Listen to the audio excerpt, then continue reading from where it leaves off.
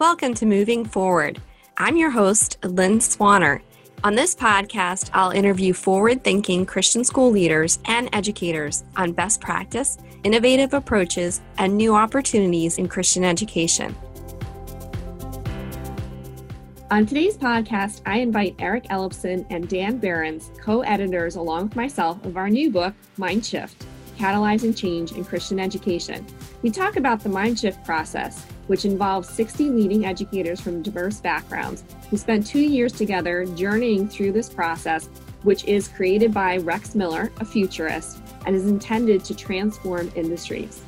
The book, which has been picked up by nearly 11,000 educators since its release in early fall, highlights our learning and shares insights on how to move schools forward in that transformational process. Thanks, Eric and Dan, for being with me today. And of course, we're going to be chatting about our new book, Mindshift, Catalyzing Change in Christian Education. I'm sure, like me, you've probably gotten a lot of questions, just what is Mindshift? So maybe we can sort of start there and just dialogue and share a little bit with our listeners about what Mindshift means to us and to those who have been involved. Eric, do you want to start us off? Yeah.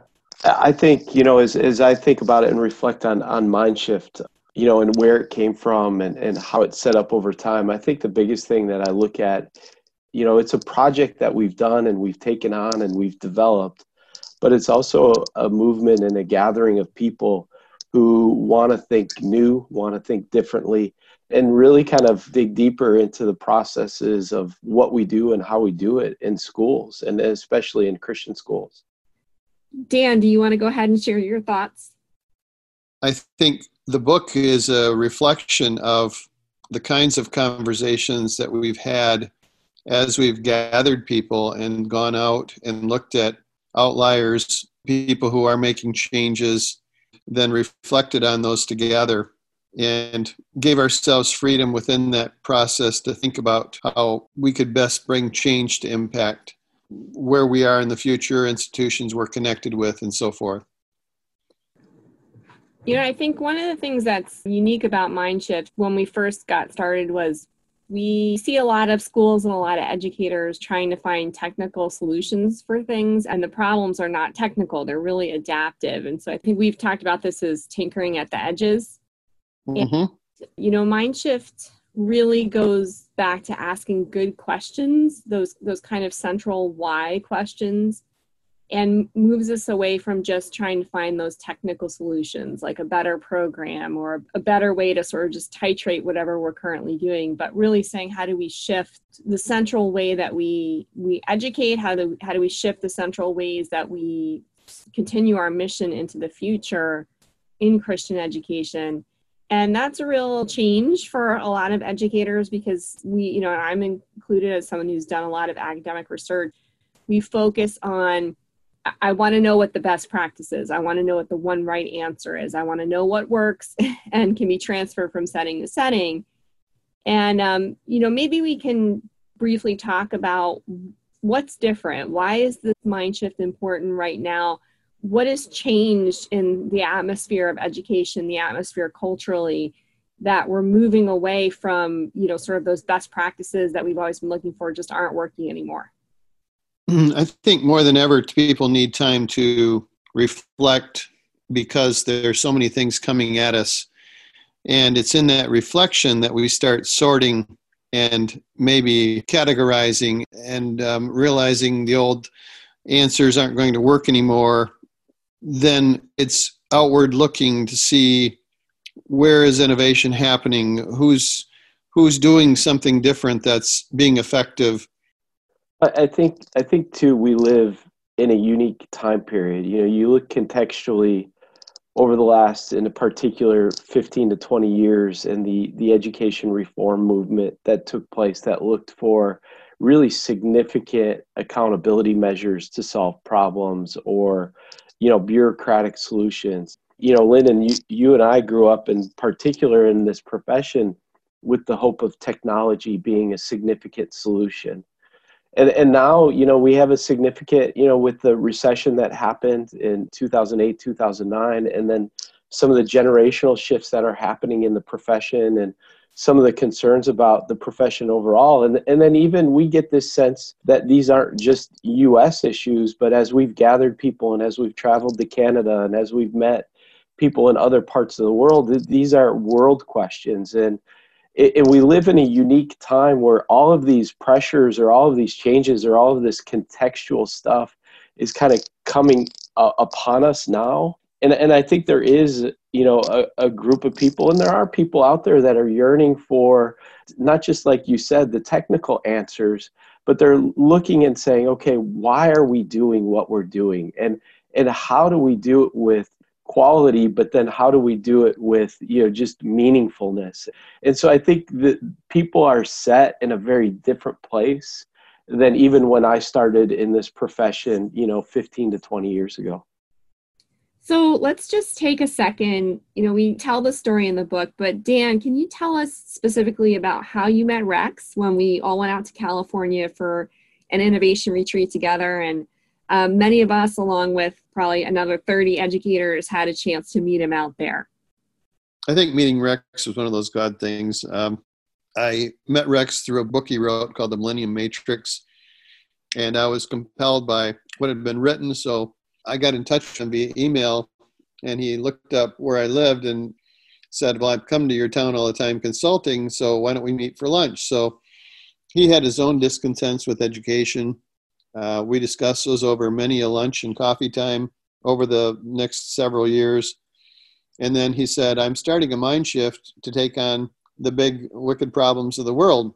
And I'm starting with education. But he said, would you like to be a part of it? And so I participated in Mind Shift. And I thought at the innovation retreat, it would be fun to have him meet some of my friends and for some of my friends to meet him, like Lynn and Rex. So we all met. Then Rex explained some of the process he did. And we thought that might be a great way to further the conversation around innovation and change. And so we invited Rex in to lead us and to help us walk through some of the processing of the things we're working on. One of the pieces for me that was critical was we don't often have these kinds of conversations, but when we do have conversations, there sometimes aren't any artifacts. There's really no way to invite people into those conversations beyond the folks who are present on the hotel patio. And so for me, what I was passionate about in terms of Mindshift was having some type of artifact, and artifact's not really the right word, but some way to continue the conversation to invite other people into it. And so for me, that kind of leads to the book. The way the book is structured with the from to journeys, with multiple chapters from machine to human, scarcity to abundance, isolated to network, white to mosaic. And the questions at the end of each really invites readers, invites people who haven't been part of the Mindshift process to sort of replicate a little bit of that process in their schools, in their settings, and to bring other folks into it. That was really one of the questions I was going to ask you in this process, Lynn, because very much as, being part of the editing process, but you were very much the designer. And I remember the conversations and going back and forth, and you were the one that said, hey, let's create this place where they have the opportunity to ask questions and the opportunity to reflect. Like, what was your thinking? That's what I'm interested in. To write a book, and that was maybe single authored or just a couple authors, just a couple of small voices, singular voices, and to do it in like a didactic way would have been absolutely antithetical to the entire Mindshift process. That's why the book has multiple authors, that's why the chapters are co-authored, and that's why the three of us are the editors, to try and say, all right, well, we're going to capture tensions and share those pieces and try and replicate the process even within our own writing. And that is really where the idea of having the reflection pieces come in. One of the huge blessings that we had was to have Andy Wolf, who's with the Church of England Schools, walk alongside us. And he wrote a chapter in the book, but he also mentored us and consulted with us in terms of how do we actually create a process within the book that would encourage that reflection and that dialogue. So I think we've learned a lot from Andy and from the Church of England and the vision that they have, the national vision for education, but not just in terms of writing a great document, which it is, but how they actually take that process to schools. And it is about collaboration. It is about meaning making with colleagues and with peers, and not simply taking a vision and just implementing it, soup to nuts, but really to say, what does this actually mean? What the process of questioning, the process of reflecting, the process of meaning making within a community of practice is really what I think was modeled for us. And that's what we did in Mindshift. And I think the book is very different from many of the books that are out there about transformational change, because it really is sort of pulling back the cover a little bit on our process and then inviting readers into it, as opposed to that singular voice, that didactic voice that we tend to find in most books. It's been kind of fun as I move around different places in my work, and I hear people have picked it up. They're using it with various groups. This coming week, I'm going to talk with a school board who's picked it up and asked me to come and to respond to it a bit as they think about it. I was on a call with somebody in Brazil.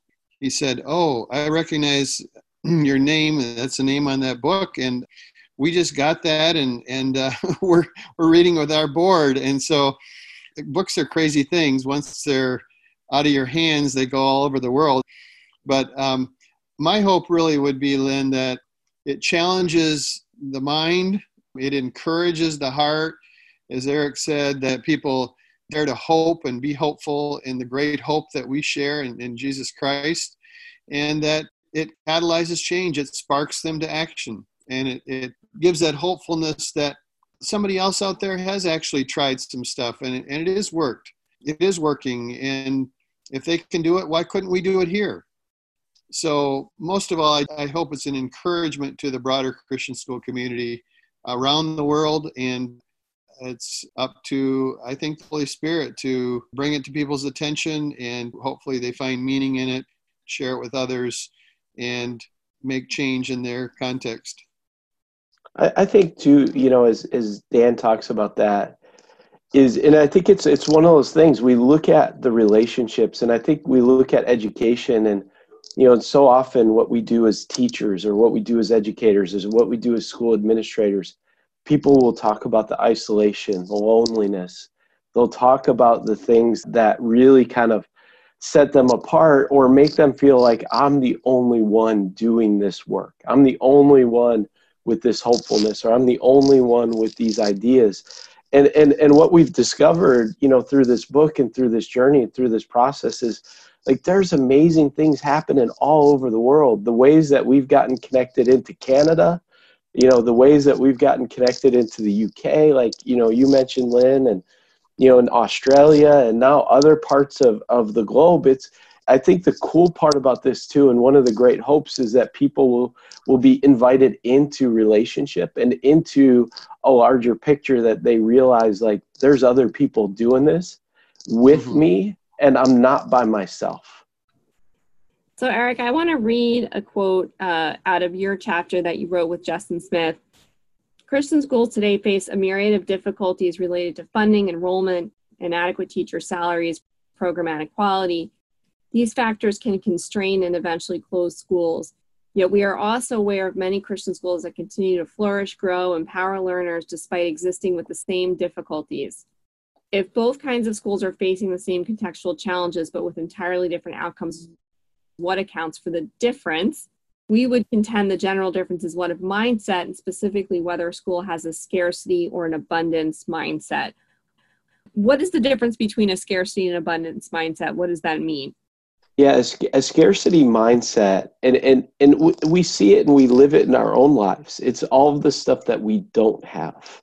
It's all the things that other people have that we don't. It's seeing, the person, across the street who has, this car and that, toy, and is going on this vacation, and we don't have those things. And so we lose sight of actually what we do have. And so, and the abundance mindset is one of, really a place where it's like, look at all that I have and what can I do with it? And it's looking at what are the resources that I have? Who are the leaders that I have? Who are the teachers that I have? What are the partners in this process that I have? And abundance looks at things, and there's the possibility of actually saying, you know what, look at all that I have, and look at how much more it's been given to me because of, you know, the connectivity and the relationships and the understandings between all of the pieces between each other. And it's always interesting. And you know, Lynn, this was one of the questions that I was going to ask you in this process is, how important is it, you know, as we think about scarcity, abundance, as we think about, you know, a closed mindset and an open mindset, and the shift from the thinking of the scarcity to the abundance and asking questions, like how significant in this process is it that, you know, we went and visited a lot of different schools in a lot of different settings in a lot of different places under varying levels of circumstances, and we saw how these people and how these schools were thriving because they had that view of abundance. I mean, that was one of the things I was going to ask you about in regards to, you know, just those visits and that time in other people's space. Yeah, and I think for me, I think the visits are key. Again, I there's another chapter in the book, obviously, from isolated to networked. And I think that our schools, especially in private education, have been set up in an autonomous way. They're very isolated and oftentimes competing with one another. And so by intentionally getting outside of ourselves and going and visiting different places, I've really been captivated the last few years by the concept of imagination. You know, obviously we serve a creative God who's gifted us with imagination. And I mean, it doesn't take a whole lot to just even go outside and take a quick walk and look around at the fauna and the foliage and see that God is incredibly imaginative. And obviously we're made in his image. But I think part of our fallen way of thinking and our cognition and our ways of feeling is just what's safe, what's comfortable. And we forget that's not at all the mandate that we have from God. It's to create and to subdue and to improve. And so I think one of the really fantastic things about getting outside of our settings and going and visiting and seeing outliers, and by outliers, I mean people doing things that we might think are absolutely crazy and not understanding how they could possibly work, and actually going and seeing them in action, it reawakens that imagination. It enables us to think, to dream, to perceive threats that maybe we didn't know were there, to reframe things as opportunities. You know, one of the quotes in the book that I particularly like actually is in Rex's chapter when he talks about we need to reframe the challenges Christian schools face right now as opportunities, which can drive teachers and schools to take new risks and pour out into their communities. And I think it's that imaginative piece where we need to be able to think about a challenge that we're facing and recast that and reframe that as an opportunity.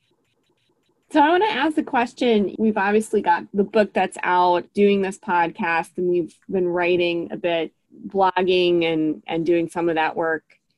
We've written a series of Mindshift principles, which are on the website, which we'll share in the podcast resources. But what's next for Mindshift?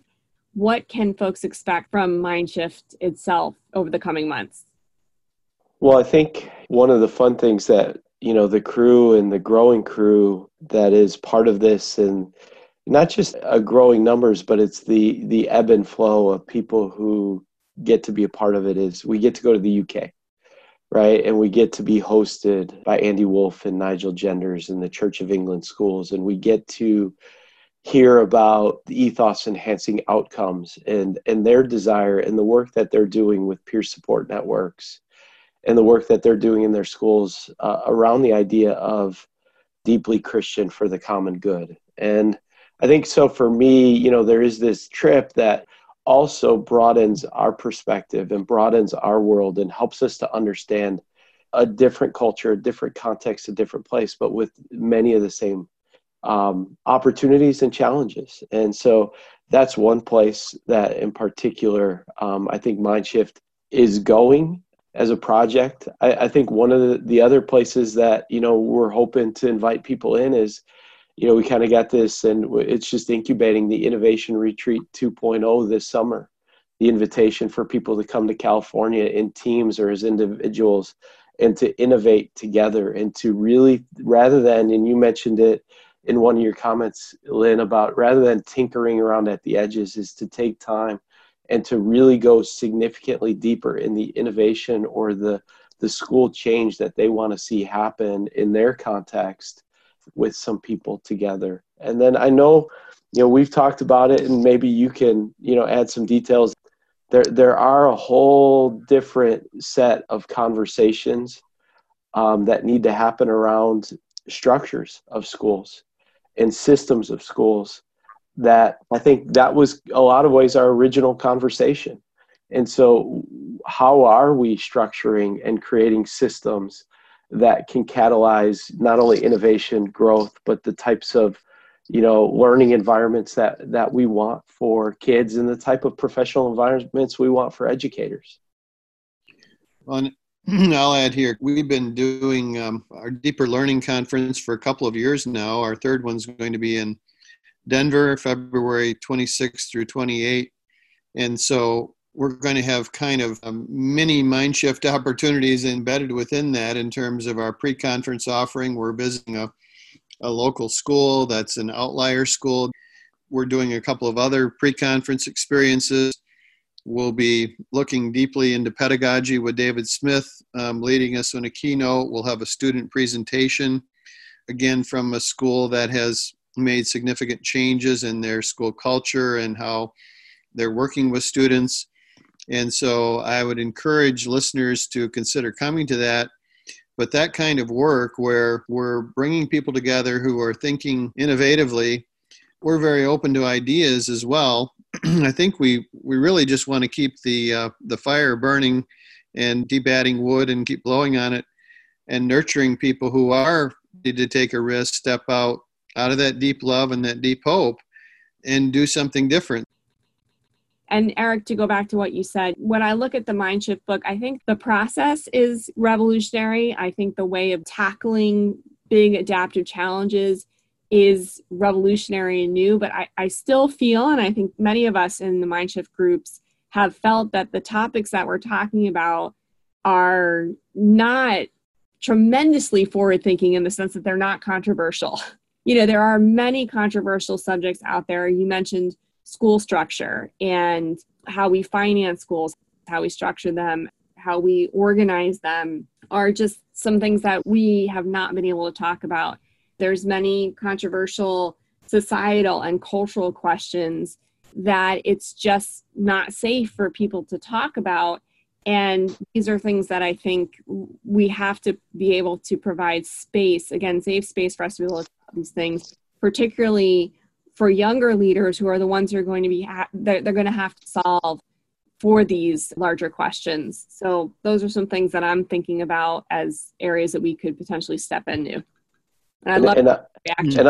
And I'm not sure, Lynn, if you coined this term, but it kind of came out of our time in Washington, D.C. this past October, was those become, this is the mind shift, maybe part of it, but then there's the mind blown kind of next steps of us thinking about the marketplace issues, talking about the systems and structures, talking about wealth and poverty and who has access to our schools, and then just even, some of the cultural and the ethical issues and legal issues that are buzzing about in all of our countries. And how do we step into a place where we can educate and where we can do the great things that we want to do with students and in our schools and in our community, but yet also be a part of the greater, societal solution, and bringing about change at a bigger level as well. And so I don't know if you coined that term, but the mind blown topics that you're talking about,